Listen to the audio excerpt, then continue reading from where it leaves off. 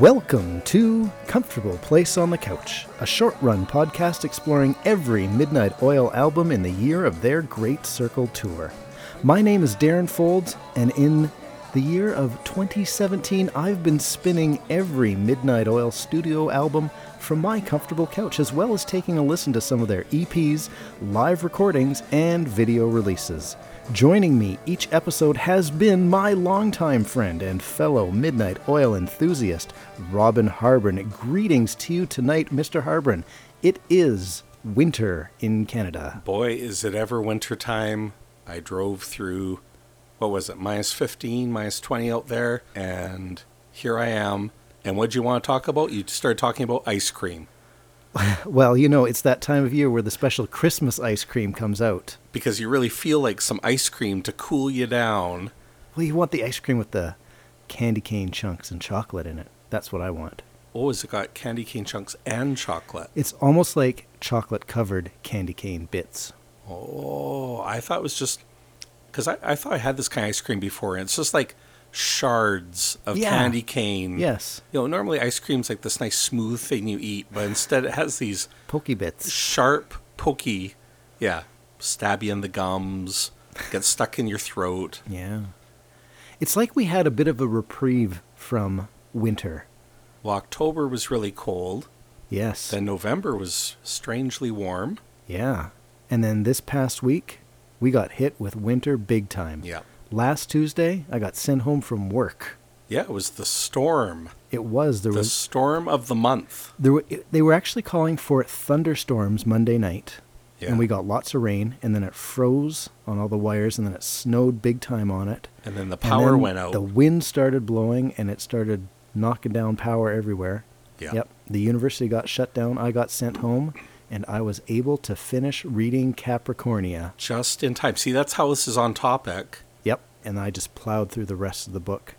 Last week, I think I finished like Tuesday, Wednesday, Thursday. Maybe I finished it Friday morning, maybe Thursday night. Yeah. Yep, I read a lot of it in a short amount of time, and that's where it totally sucked me in. That worked well for me. Well done. Mm-hmm. So we are planning on doing the Capricornia book review. The book club, yep. Book club, but we'll do that. We're going to do that this episode, but in the second half of the episode. That's right. So today we're not going to talk about any Midnight Oil songs, particularly, like not one by one. Right. But we're going to talk about the album as a whole, some history. Yep. The band. Yep. Oh, we just passed the 15th anniversary of Pete quitting the band. That's right. That just happened December 2nd, 2002. That's right. So we're just a week past. We missed the anniversary by a little bit. But we'll talk about our experience, perhaps, with the Capricornia tour. Mm-hmm. Yeah, and then it'll be book club. And we'll warn you, if you're not into it. That's fine. You can pick up in the next episode. Part 2 when we start talking about the actual songs. Hey, Robin. Yeah. Do you have any business as usual? Oh, I think there's tons of business as usual. I think there is a little bit, but I did not do a good job of I've been really slack. Okay, our good friend Andrew Shakespeare told us some stuff about the Capitol. One interesting thing is that the Capitol DVD, the video we're watching, Powderworks, they actually cut the solos right out of the live performance. We don't even notice it. Yeah. But it's actually like a 6-minute song that gets chopped down to, 3 or 4 minutes on the DVD. Yeah. But on the Screamin' Blue album, it's much longer. It appears to be there in full. Yep. Although there's some controversy. Andrew seems to remember a shorter version. I'm wondering if that's on the Screamin' Blue cassette, which I can't find currently. I found the case for it, but I don't know what happened to my Screamin' Blue cassette. Another interesting thing, I saw it, probably like Chico or one of those guys, was talking about how when they converted from film to DVD, there's a funny thing that happens because film is at 24 frames a second, so you can double that to 48 frames a second, but PAL television runs at 50 frames per second, and NTSC, that's North American DVDs, run at 60 frames per second. So you're going to kind of lose, something's got to change Yep. when you convert from film to video. Yes. And apparently they chose to speed up Powderworks, or the whole album, the whole concert, Right. by the 4% or something. Okay. So you know how we thought the oils were playing really fast? Yeah. They were artificially sped up Oh. on the DVD. Very interesting. Yeah. Now, our friends Lachlan and James, Carl, virtually everybody wanted to point out that there are many, many Midnight Oil albums Oh, yeah. that are titled after songs. Yes. Albums such as Screamin' Blue Live, Yeah. Earth and Sun and Moon, Yeah. Redneck Wonderland, The Real Thing, and Capricornia. Yeah, it's kind of like they Hey- did it for all their later albums. And we were just too dumb. And we were really dumb that night. But we can still take a little bit of solace in the idea that they didn't do that at all for their first 6, 7 albums, including the EPs. I think it's 7 or 8. And then suddenly they started doing that. Then Earth, Sun, and Moon, they totally started using song names as album names. If you're hearing some nice kitchen noises, Yep. my wife is doing Christmas baking upstairs. Is she going to bring some down for us? I hope so.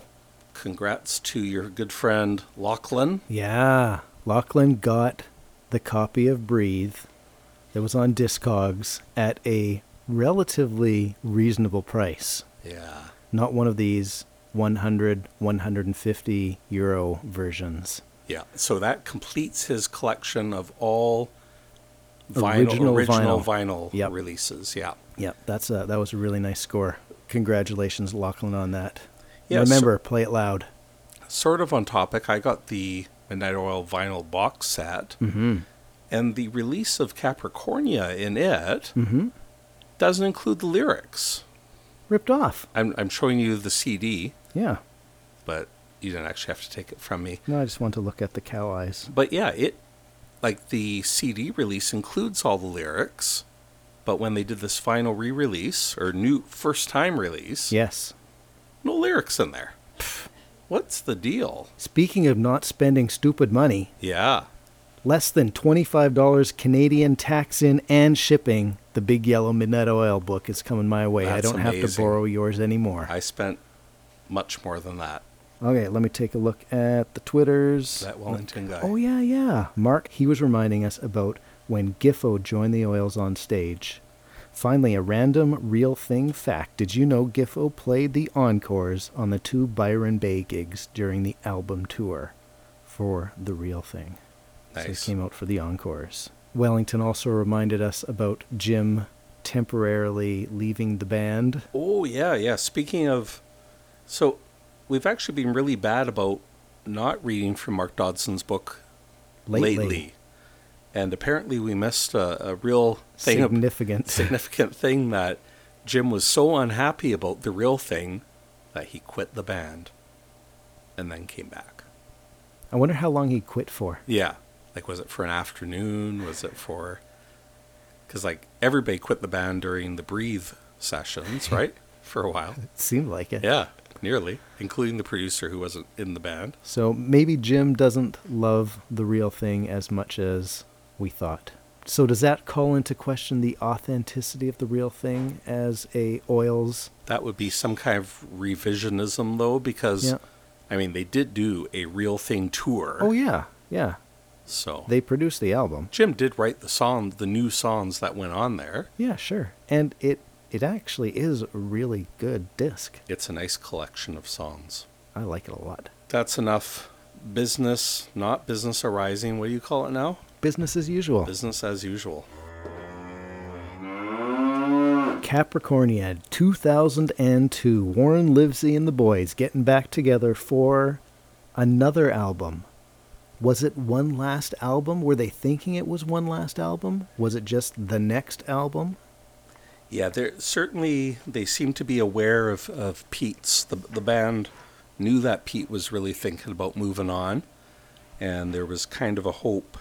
This is from Mark Dodson's book. The band knew that Pete's urges to move on to other things were getting stronger, but there was no telling what a hugely successful album on the scale of Diesel or Blue Sky Mining might do to his resolve. There was a general feeling that even if Pete did increasingly stray into other opportunities, the band could still continue as a recording and touring entity, albeit on a more modest and irregular scale. So apparently there was a sense that this could be it. But or at least things are probably going to change after this album. Even if it's not breaking up the band, things are going to be scaling back after this. Yeah, that's right. But let's give it one more kick. And presumably that was a reason why they went with Warren again. Yep. Hey, the hit maker. Warren made our big hits. Let's give him another try. Yep. We want a hit album. That seemed to be there. Yep. So apparently Jim, did you look at the writing credits on the songs on this album? I did. Magini, Magini, Magini, Magini, Magini, Magini, Magini, Magini, Magini, Magini. Yep. This is maybe the first time that Jim wrote every single song, and Rob assisted on 4 or 5 songs. Yep, Rob's in there with Golden Age and Capricornia, Lure It Away, Under the Overpass, and World That I See. So, yeah, he's there for almost half of them. That's right. And then Pete worked on the lyrics, only the lyrics, apparently, for about 4 of the songs in the final cut. So apparently Jim had this big body of songs that he had been hanging on to for a number of years. And this is kind of the bedrock, the Capricornia-ish bedrock of the album you're talking about? Yeah, that's the idea that... So Capricornia, we've been mentioning it recently, but Capricornia is a book by Xavier Herbert. I almost called him Xavier Roberts. Oh. He's the Cabbage Patch Kid guy, right? Is he? I think so. Oh, cool. But the Cabbage Patch Kid guy did not write this. This is the great Australian novel written by Xavier Herbert. Yes, in the 1930s. Yes. And it was a really progressive book in a lot of ways. Sure. Well, it was set in a fictional part of Australia. We're going to talk about more later, but well, just the relevant bit. It's like a fictional part of northern Australia, the less... I want to say civilized, but the less it's the frontier. The frontier, yeah. Yep.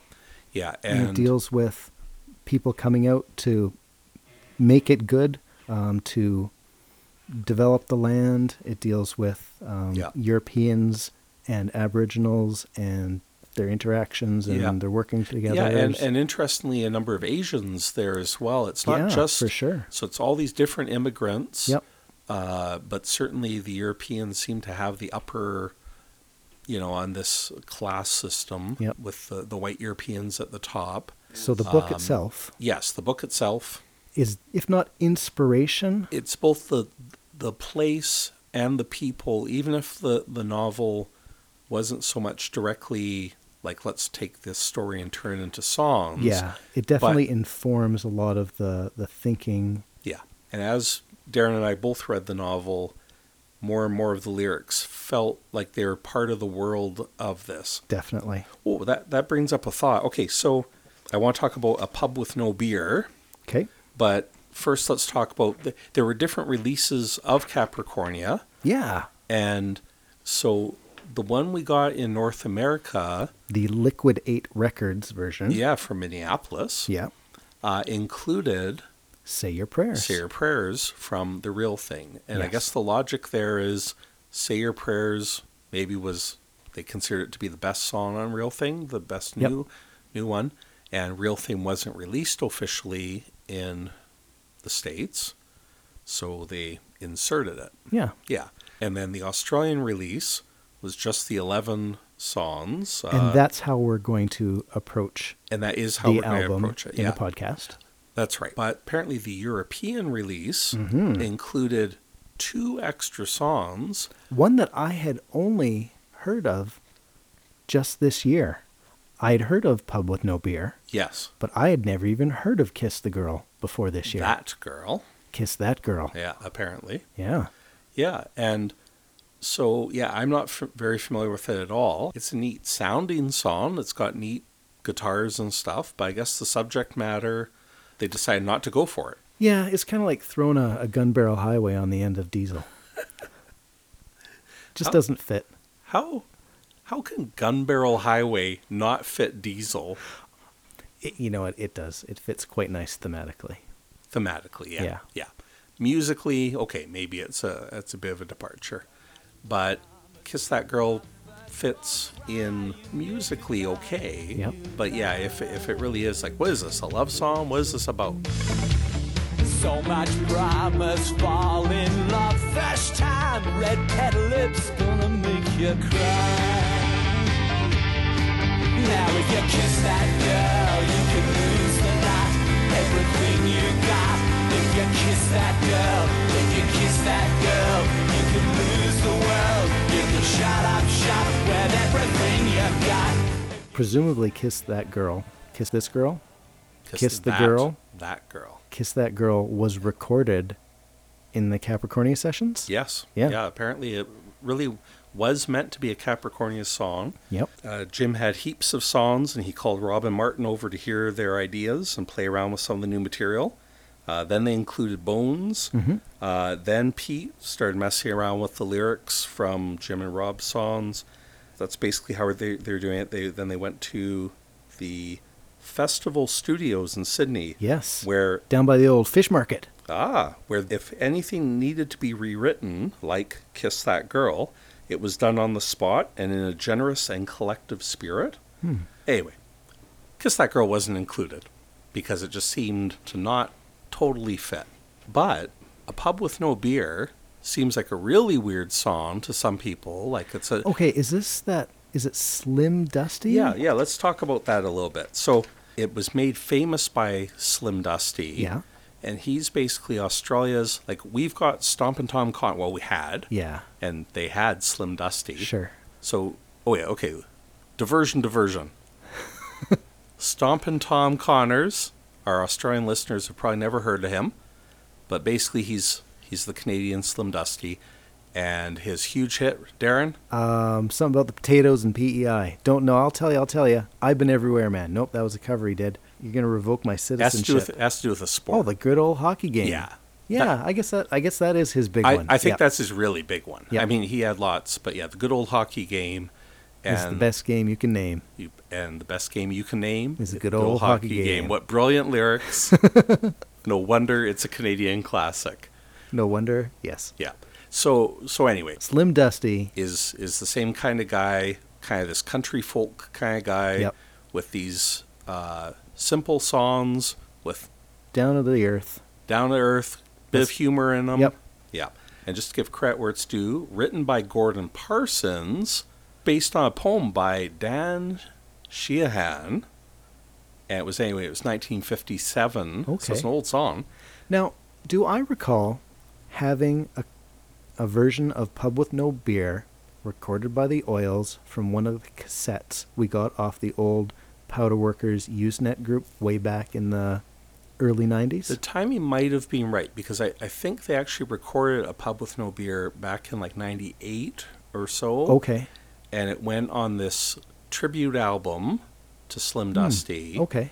But then they shoved it on Capricornia, the European release. Okay. So Pub With No Beer was like a #1 hit back in the day. The first Australian, Slim Dusty, to have an international #1 hit.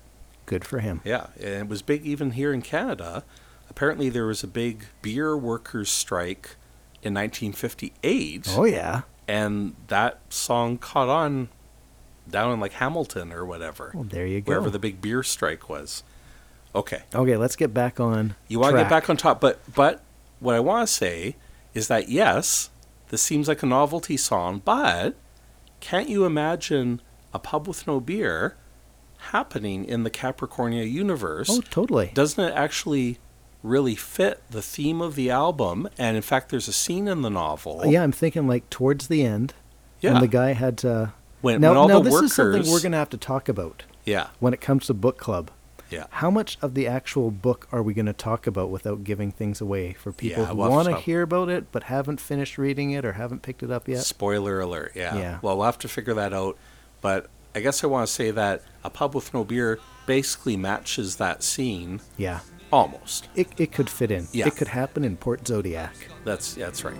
Then the swaggy comes in, smothered in dust and flies, throws down his robe and rubs the sweat from his eyes. And when he's told, he says, "What's this I hear?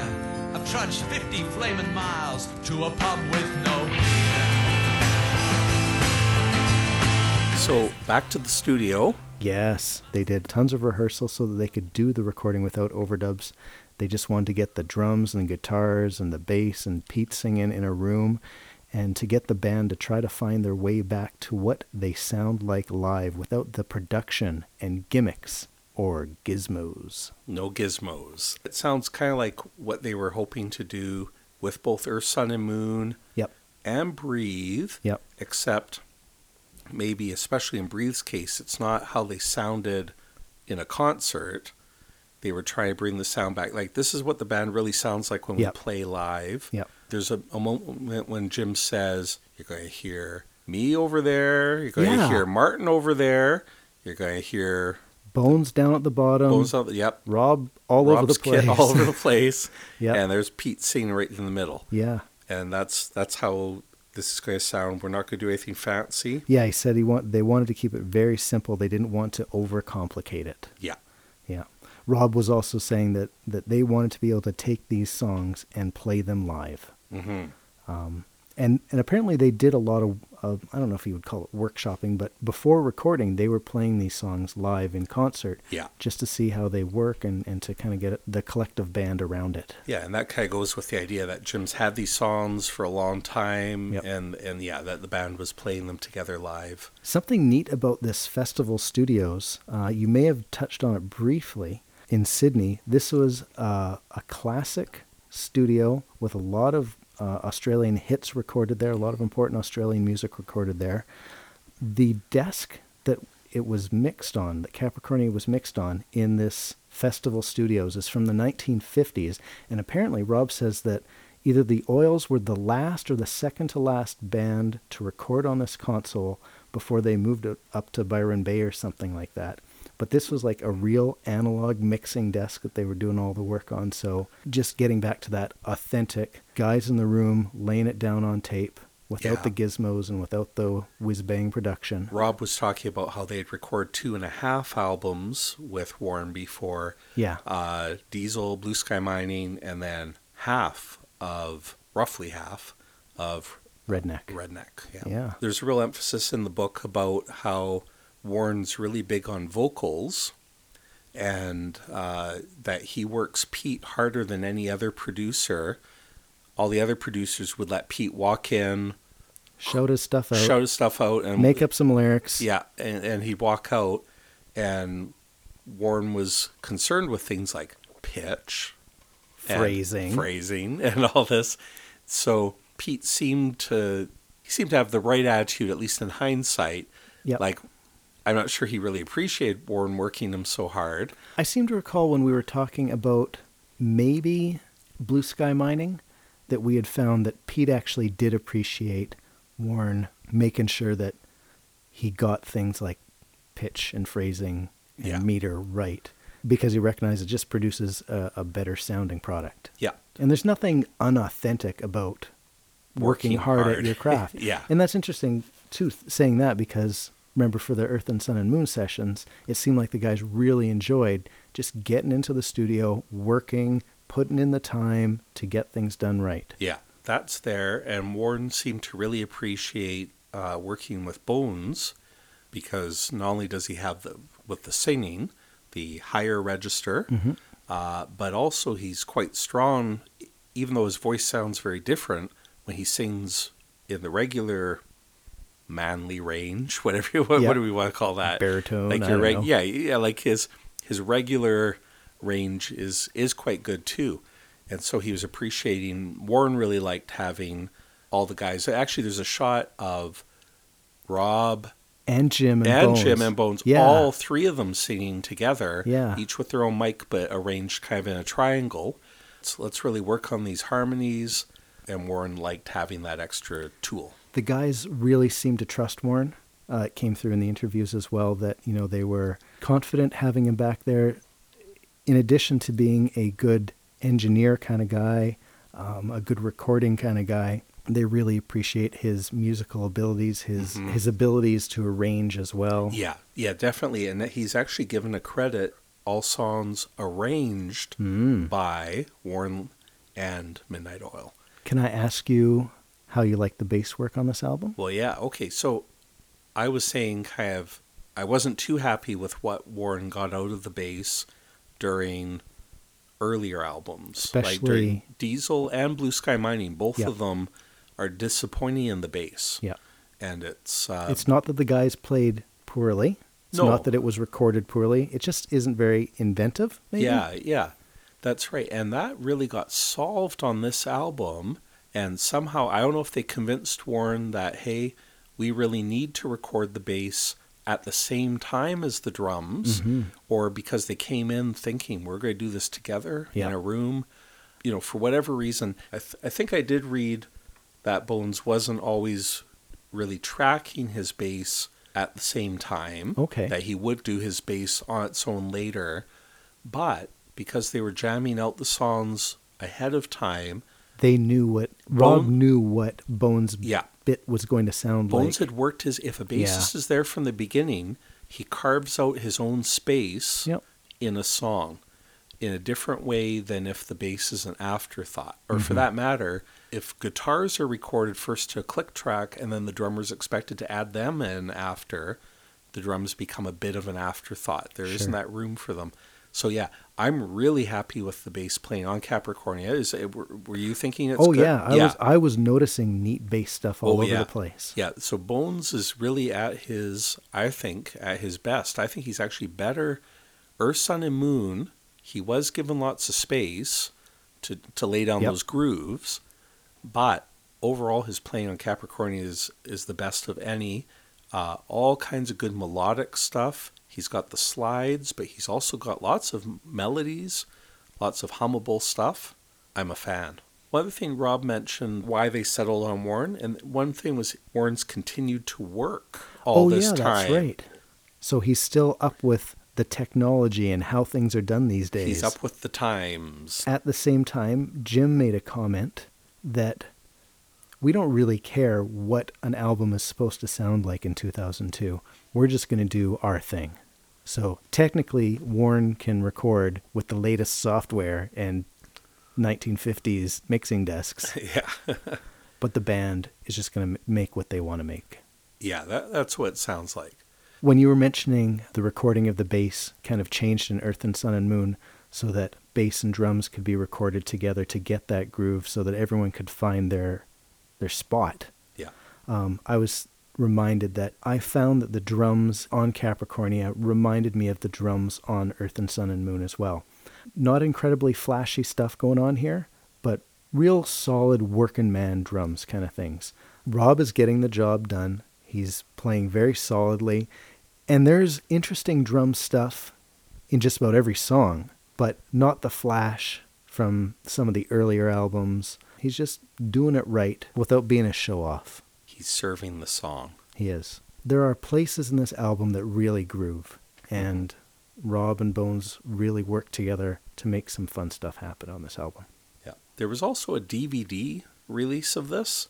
A DVD release? Yeah, this DVD release, it's a 5.1, a DTS. I think it's like surround sound, right? 5.1, where you got your different channels. So that kind of technology forces it to be remixed, and they have to choose where to put every track, every sound spatially. Oh, cool. It would be neat to hear if you really get Jim over on this side and Martin on the other. Eh? Yeah, that's right. Yeah, like even more than just a stereo. You know, we've got our regular stereo mix where you listen left and right ear. But to sit in a room and feel like things are in front of you, beside, behind you. Get in touch with us if you've heard it and tell us how it sounds. Yeah, and I don't even know if it works on just a regular DVD player or if you needed like a special audio DVD player. But anyway, I just want to mention that was like, it's kind of a weird release that's out there. So Darren, how about that tour for Capricornia? So we saw them in 2002 in the spring, summertime? We saw them there in Winnipeg, and I think we've mentioned before on the show, but I would actually be happy to see Midnight Oil if I could sit down and have a really good view of the band. Which is what we thought we had. But, as it turned out, that concert was the most dull, kind of depressing of all the Midnight Oil concerts. Okay, I've only been to 5. Yeah. But it was the 5th best that I've seen yeah, it was live the as well. That's right. It was the 5th best concert. The boys seemed tired, and they actually seemed old, even though they were 15 years younger. They seemed older then than they seemed this year. Yeah, bizarrely. They didn't have the energy. No. They didn't have the enthusiasm. We saw them maybe a year or two earlier. Yeah. In Minneapolis. Apparently only months earlier. That was during the Real Thing tour. But of all the Midnight Oil concerts, okay, they were tired. The audience was just sitting back. Yep. We weren't giving anything to the band. No, we weren't. And the band wasn't giving much to us. Yeah, when I think about how I did not participate in that concert, it totally makes sense. Because when we were I think it was at the Quest in Minneapolis, it was a much more exciting concert, and we were standing up, and I think we were like maybe 2 or 3 rows back from the front, and it was a good time. Yeah, we had a good time. The band was... There's lots of yelling and shouting and singing, and... I want to make it clear that I'm not blaming the oils anymore. Like, the venue... The crowd. And I think they were tired. And maybe they knew... Maybe everybody knew Pete was... Gone at this point. Pretty much done. Yeah. So... Our experiences in the Capricornia area. Era. Welcome to Comfortable Place on the Couch Book Club. It's the book club. Yay! Bonus points for anybody who actually read the book so that they could listen to our discussion on the book club. Or just you've read the book. Bonus points to you. Yeah, good for you. And even more if you can remember anything from it. Right now, I don't think I can remember anything, Darren, so I'm going to ask you to lead the discussion. Not a problem. Robin, when was the last time you read a novel that included a half dozen pages of principal characters before the novel actually starts? Yeah, just in case you get a little bit confused as you're reading the novel as to who's who. It's all like indexed McCrook, police trooper of Melisande River. Yeah, it's something else. It's like page after page of these different characters. Before we start talking about it, some ground rules. Yeah. Let's just say, dear listener, if you haven't read the book and you don't want to be spoiled, you're taking a risk. Yeah, we're not going to go out of our way to spoil anything, but it could happen. For somebody who's thinking about reading this book, at times in my life I've read a lot. Mm-hmm. I've also had years where I may have not read like a single book in an entire year. Yeah. Like I read all the time, but not sitting down and reading a novel. Yeah. That has happened. Oh, yeah. But this year I've read somewhere a dozen or 15 books, which is a lot for me. Yeah. Darren is, 40? I'm at 45 right now, which is is absolutely nutty for me. Yeah. Yeah. But this year I've been reading. Yeah. So like a book a week all year long, pretty near. I am aiming for that. Yeah. I've fallen behind, and I'm probably not going to hit it. But that's what you're shooting for. So I've been reading the book a month, a bit better than a book a month. So with Capricornia, our edition has this, to me, a kind of a bizarre introduction. Do you remember reading this introduction? And yeah, I remember reading the introduction. I remember them talking about, this book is talking about a brave new way forward with the mixed races of Australian Aborigines and the European settlers. And not that it's going to create like this master race type thing, but a great new country could be created by getting over the whole, I can't marry your type of people, we can't have mixed race babies type thing. Getting over the black and white thing. Yeah. Yeah. So, I guess that's what he was getting at. It read like a strange thing, but you know what? Maybe I should... It did read a little bit goofy to me, too. Yeah. The idea behind it, like when we say it, seems like a nice normal thing. That seems like a very good summary.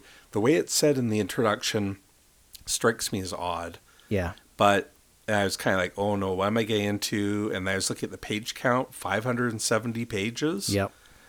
And then I started reading the book. And and then that principal characters, I thought, boy, oh boy, here, how many characters? I'm really bad with names to start with. And then the book started off fairly painful. I thought, what am I getting myself into? But then when I got through 50 or 100 pages or something like that, all of a sudden I started actually getting quite interested in it. Yep. And I was happy to read every day, until I finished all 570 pages. Trains figure prominently in this book. They sure from do. time to time. Yeah. And for me, the book was a little bit like a train as well. It took a while to get going, but when it started going and started picking up speed, you just couldn't stop it. I couldn't stop it. I think when we recorded the real thing, I don't even think I was 100 pages into it. Wow. Yeah. And then I knocked off 400 odd pages in about 3 days.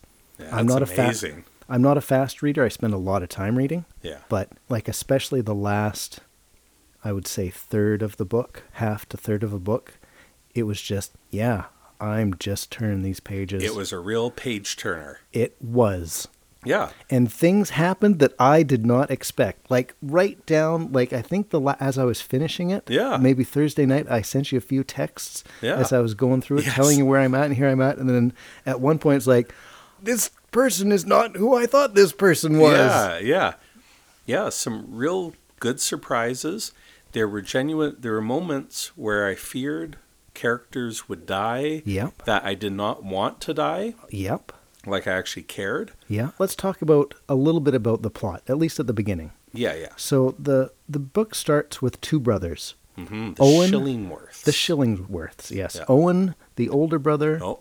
Not Owen. Oscar. Yes. Oscar and Mark Shillingworth. It doesn't matter what their names really are, as long as you know who they are in your head. Oh, yeah. Yes. Especially so Oscar, for Owen, whatever. That's especially true for podcasts. Or if you're trying to talk to other people about things. So Oscar, the older brother, and Mark, the younger brother, they live in the south of Australia, and they move up to Capricornia, which is basically Queensland, North Queensland. Yeah, we assume it's North Queensland. It's not entirely clear that it's the east, but I think it must be, right? I think it must be too.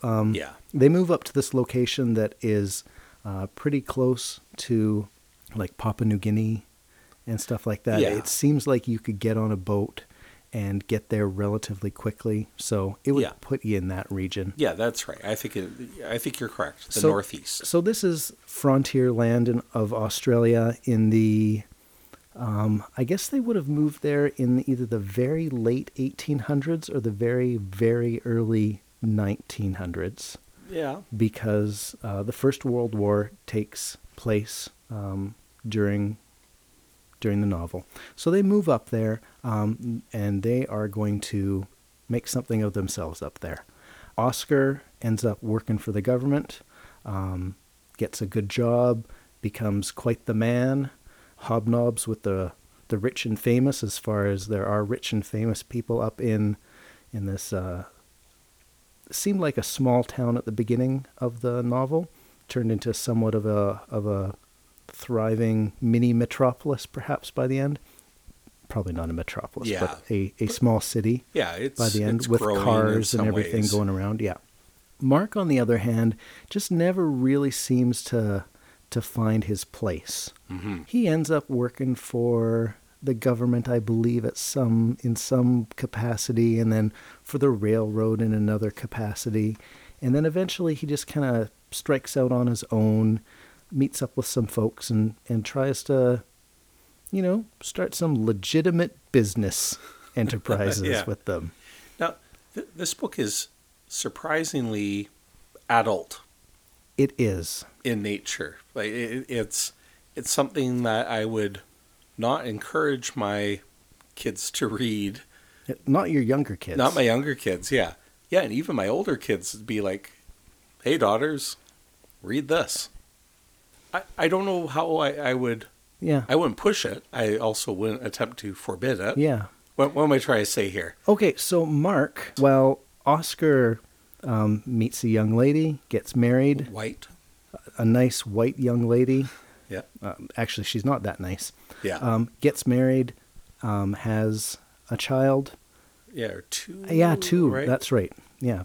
Tragedy strikes. Yeah. Mark finds some other, how do you say this tactfully? Well, this is the thing. This book isn't Tactful. tactful. It just goes for it with. Yeah.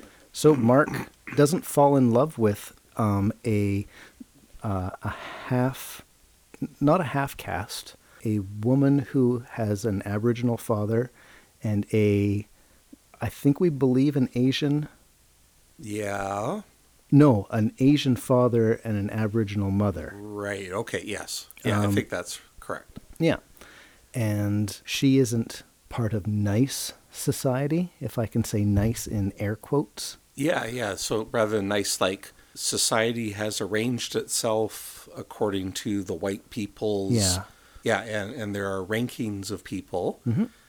So yeah, this book is interesting. Like it's one of those ones where people who wish to censor books, this seems like a book that I never looked into that, but must have had controversy in its time. Yeah. In the same way that books from the U.S., books that deal with matters of race, frankly, Yeah. sometimes get subjected to, some people want them censored. Sure. Because it's uncomfortable. Yep. But I'd say that this book and those books aren't inherently racist. They're describing...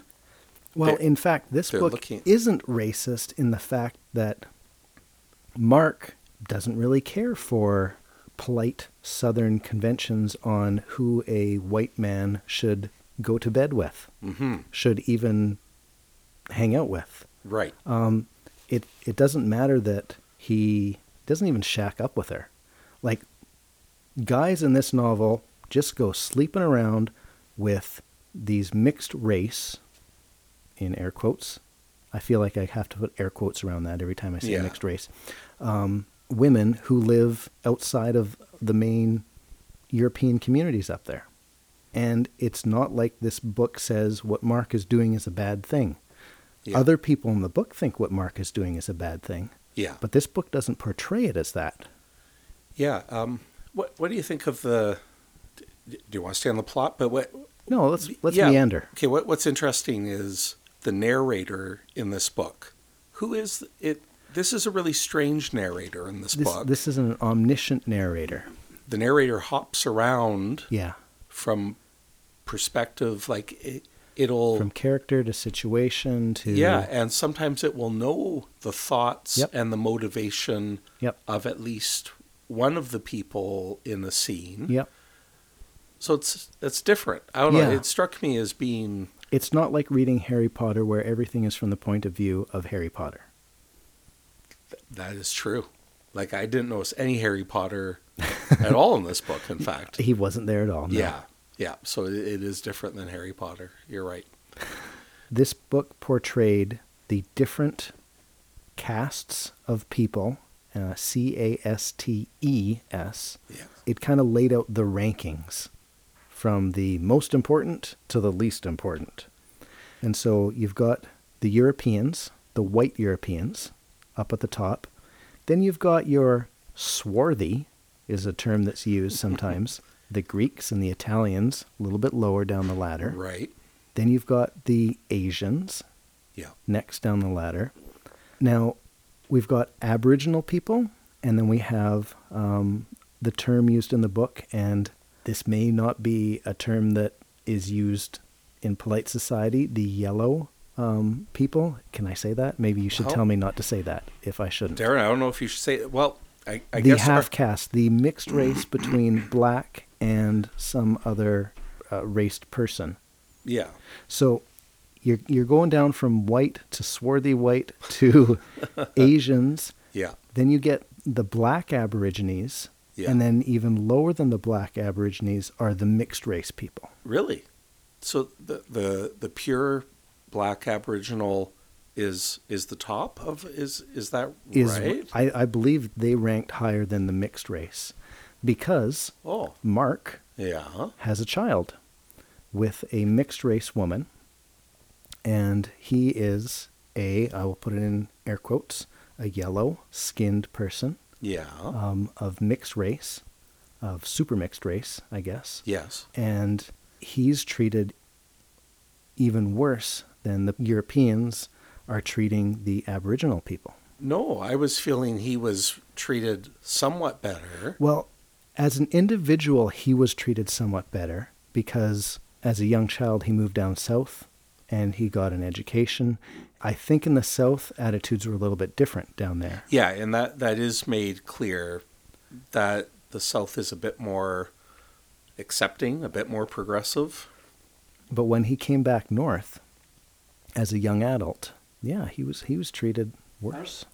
Yeah. I thought. It still seemed to me that there's like the black boys and there's the all black camp Yep. off over there. Yeah. And those characters don't even get names. They don't even get... Throughout the book, there are these all black characters, and the N word is used at times in this book. Yeah, so you're saying that you think Norman's...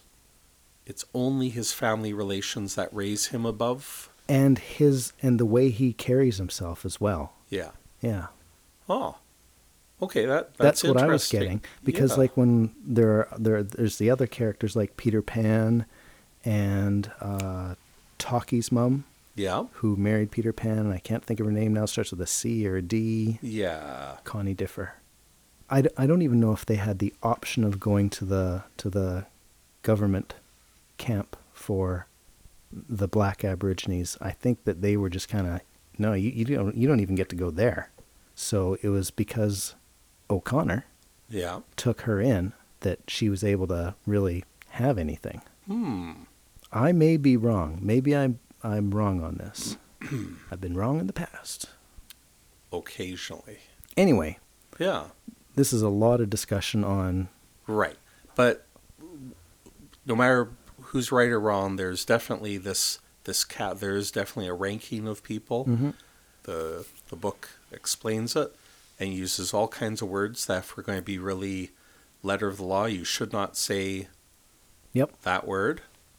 There was what I thought was a cute word, but I also thought, you know what? I wonder about this word. And so I asked my mother-in-law, do you know what this word is? And she says, yes, I know what that word is.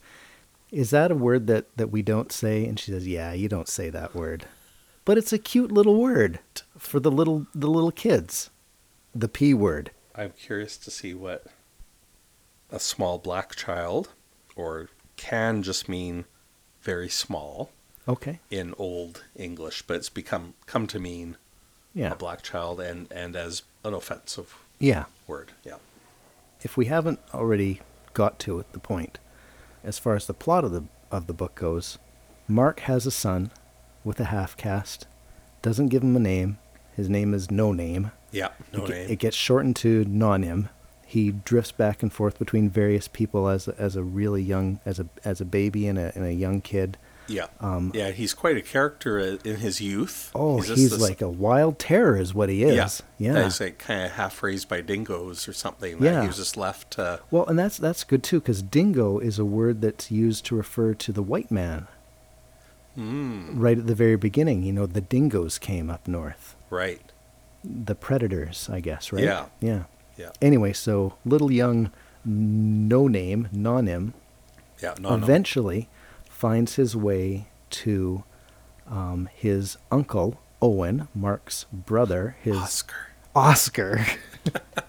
Uncle Owen. Uncle Owen. I want to go to Tashi Station and pick up some power converters.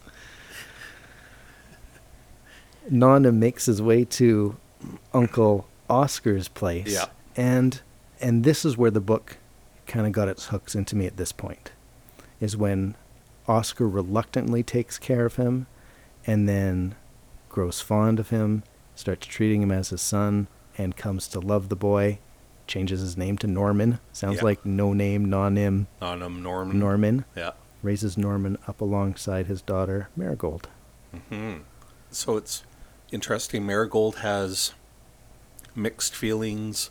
Well, like Oscar, but especially herself. She's trapped between these two worlds, this idea of having a mixed race brother and treating him as a brother, but still being embarrassed by him around her her high society friends. Definitely as they grow older and they return back north as young adults. I guess the story kind of departs for a while at this point. Norman grows up a little bit.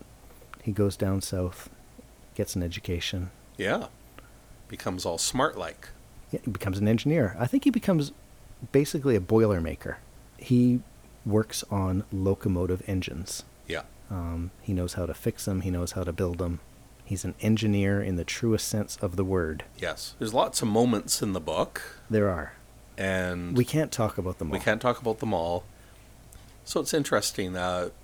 Norman proves how brilliant he is a couple times by his dad's cattle ranch. That's part of the idea here. Ties in with Capricornia. Yeah.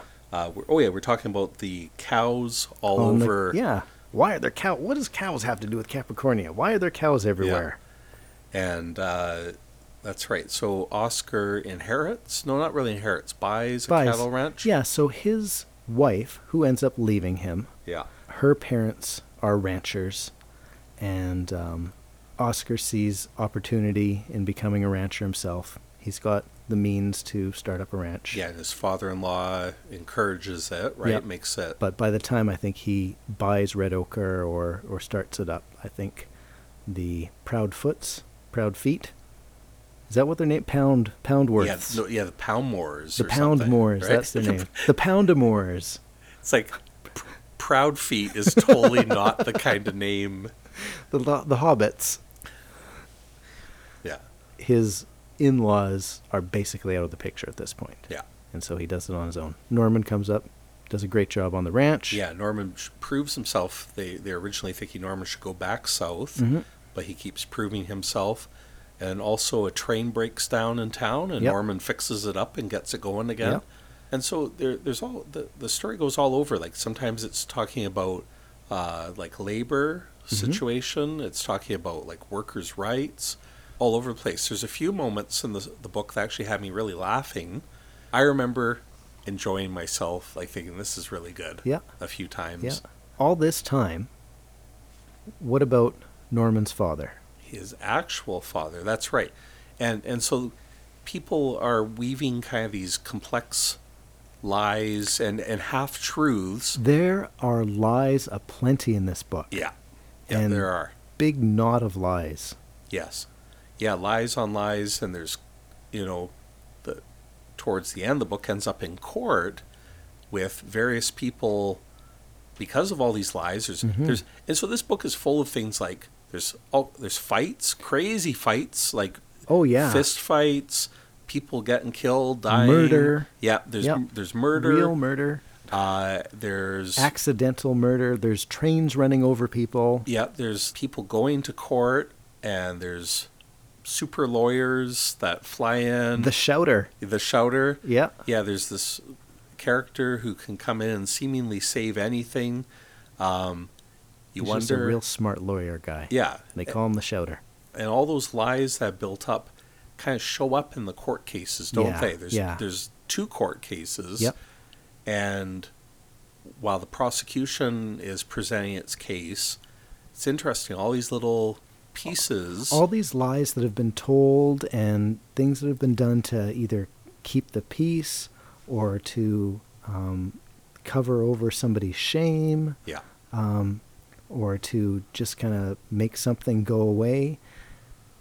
And a lot of them throughout the story, you're thinking, oh, this is a reasonable course of action to take. Yeah, it's a lie. Yes, you're being dishonest, but it comes to the court case, and it's all just backfiring on everybody. Yeah. And it's problem upon problem, compounding things that are going on because of all these lies. Yeah.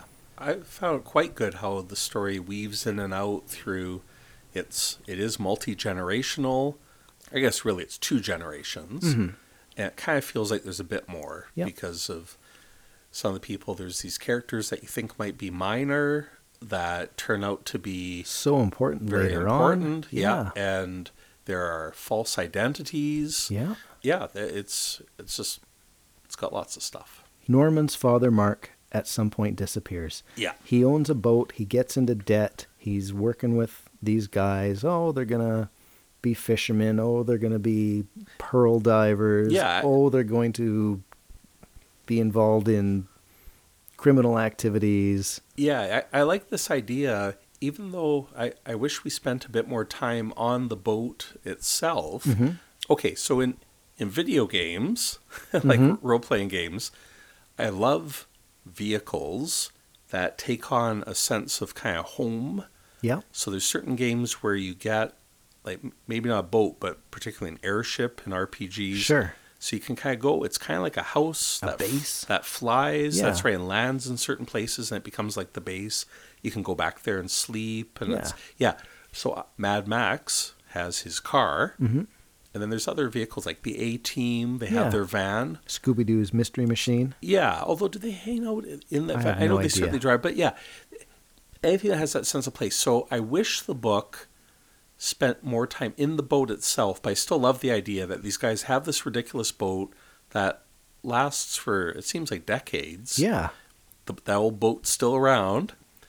And they're just always trying to figure out how to make money with it. With the boat, yeah. With the boat. Them and the boat. It's us two bosom buddies. Yep. And we got our boat. Did you say bosom or boozing? I think it's boozing A little buddies. bit of both. It doesn't really matter. Legal, illegal. Oh, yeah. Whatever. How are we going to make some money Let's off make this some thing? money, yeah. How can we borrow? How can we cheat enough money to get the old ship going again and take off? Yeah. And eventually they do take off. Yeah. Yep. They just leave. They go north. We're not sure exactly where they end up going, but they take off. So Norman's left without a dad. Yeah. So it's interesting. The story really does shift focus. So like at one time it's about these brothers. Yep. Then it just becomes about Oscar for a while. Yep. Then it becomes about Norman for a while. Yep. And then it starts bringing characters back together again. Yeah, people that we've met earlier that we didn't know that were going to be important. Yeah. So. And there's even other times it leaves even those main families. Who's that guy who's like the army? He runs his family. He's got a big family. He's the one who dies. O'Connor. Tim O'Connor. Tim O'Cannon. Tim. O'Cannon, yes, that's it. O'Cannon. O'Cannon and his garrison. Yeah, and how he's... O'Cannon's garrison. O'Cannon's garrison. Yeah. So he's got this large family. He tragically dies, and that breaks up his family. Yep. It sounds like he's pretty nasty to his wife. Yeah. But still appeared to be otherwise a good father. Yeah. Nobody in this book is perfect. No. Is anybody in this book a good example? From beginning to end? Yeah. No. Like all the characters are flawed. Yeah. It's very real in that way. I'd like to think that Oscar's a good guy, but does he... Well, at the very beginning of the book, he's not a good guy. He's being a good guy in the eyes of society, but he's not a good guy. Right. Quite a few of the characters find some amount of redemption or whatever, but there's still... It's at other people's expense, like when our main characters get away, spoiler, they don't get convicted in court. Yep. There still were some victims there. And, well, yeah. Yeah. Like the book closes on a very tragic scene. Oh, yeah. As a result of more lies. Yeah. Deceit and hiding things. Yeah. Yeah. Yeah. So it was a good book, and I guess it was just figure out, I think as we go through the songs in the next episode, we'll point out particular things that seem to be inspired by the book. Yep, informed by it. Lyrics that reference the book. Yeah. So at the high level, basically this book has a very strong sense of place, of the frontier towns, the small little outposts like a cattle ranch, and like the O'Cannon the mission property. on the island. Yeah, the mission, that's right. That we never got into. Out in the outback, like going for a bushwalk. Yeah, we never talked about. There's a big adventure that happens out in the bush during... I didn't go for a walkabout. Yeah, that's right. It's like there's a certain amount of shame or lack of... like going walkabout is like something that a white man should never do. Yeah. So there's quite an adventure that happens in the outback. There's this wet season and the dry season is a major factor. The railroad, the telegraph line. line. The railroad, and we talked about the train a little bit, but how important that is. Riding horses, the policemen. Yeah. tracking. The effect of the First World War on Australia in various different ways, sending their boys over to fight, the cattle ranchers, changing profiting. economics, bust and boom kind of thing. Yep. So Capricornia covers it all. Yeah. I was glad to read it. Yes. Probably not a book for everyone, although the readers who are listening to this podcast would probably really enjoy it. Yeah, if you've stuck through, if you care about what Midnight Oil is on about, then you will probably like this book. Yeah. In fact, I think Pete talks about Capricornia just a little bit in the interview there as well, right? He's talking about, how things that Midnight Oil has always been on about as far as Aboriginal issues, Australianness. Yeah, the land, the people. It's all in Capricornia. Yeah. And Pete was saying that when Jim was writing the songs and when he was helping to write lyrics for the songs, it was informed. The songs that form the bedrock of the album Capricornia are built off of these types of things that are very much oils and very much in the novel. Yeah, and Jim's original concept for this album, and even his original version of it, which I wonder if it may exist on demo tapes and so on, had more instrumental parts, and it would have been a very sprawling, kind of epic album, but with, I'm kind of guessing here, ambient parts and all kinds of stuff. Now, Warren and the band pulled it back towards more commercial, making it more rock, more as opposed more pop. To the concept album, it would musically been, even. I think lyrics were thrown out, songs were somewhat thrown out, but still some of the melodies survived or whatever. But it certainly transformed through the band. It would be really neat to hear what Jim's full vision. If Jim ever feels like making a solo album, boy, that'd be pretty cool. Oh, yeah. And Jim's not afraid to go wherever Jim feels like going. If you've listened to like The Color Wheel and some of his other solo albums, he is not concerned about making popular songs. So, Jim, we know you might be listening. You might be. Yep, we know you might be. We would love to hear... I would love to hear Capricornia, the demos, the demos, or just do it, or just whatever. Yeah. So in 2018, if an Oils album, now we really want an Oils album in 2018, we do. But if that doesn't happen, we want you to go. We want you to go there. That would be so much fun. Yeah. Just out of curiosity, when you think about the songs on the album Capricornia, how many of them or what percentage of them do you think are, either directly referencing or are influenced by or draw some sort of inspiration, even just a lyric here or there?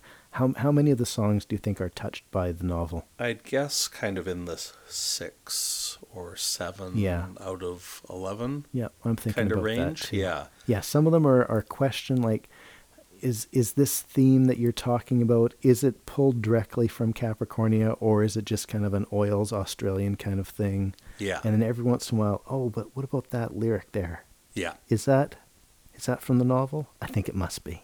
Yeah. Yeah. Thank you very much for listening to the book club portion of the podcast. Yeah.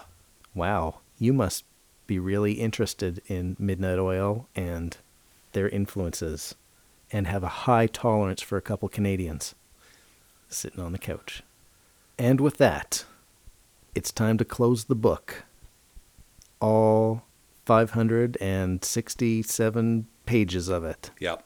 And say goodnight until next time, when we'll be actually diving into the songs of Midnight Oil's Capricornia on Comfortable Place on the Couch, a Midnight Oil podcast.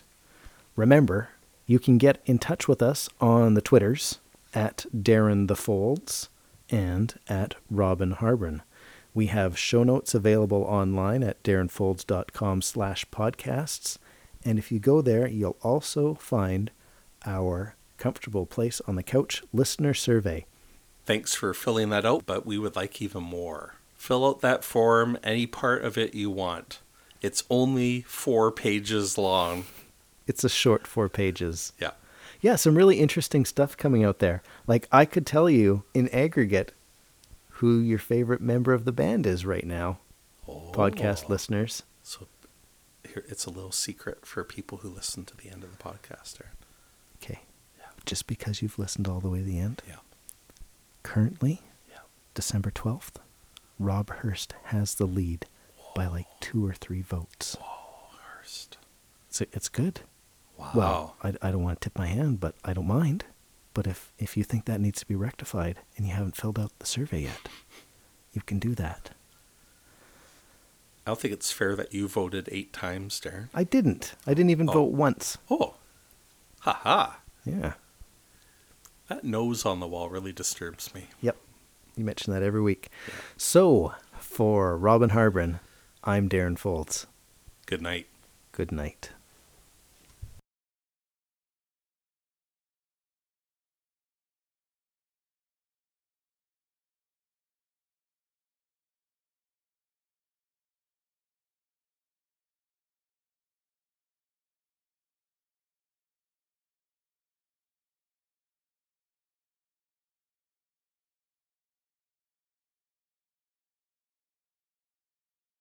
Yes. Willie's Bar and Grill is the book for you. Oh. Who wrote that book, Darren? Rob Hurst wrote that book. He wrote a book? He's a drummer. They're not literate. Yeah. Well, Rob is. He's a real Renaissance man. He is. Yeah. Renaissance man. Are you ready? I am.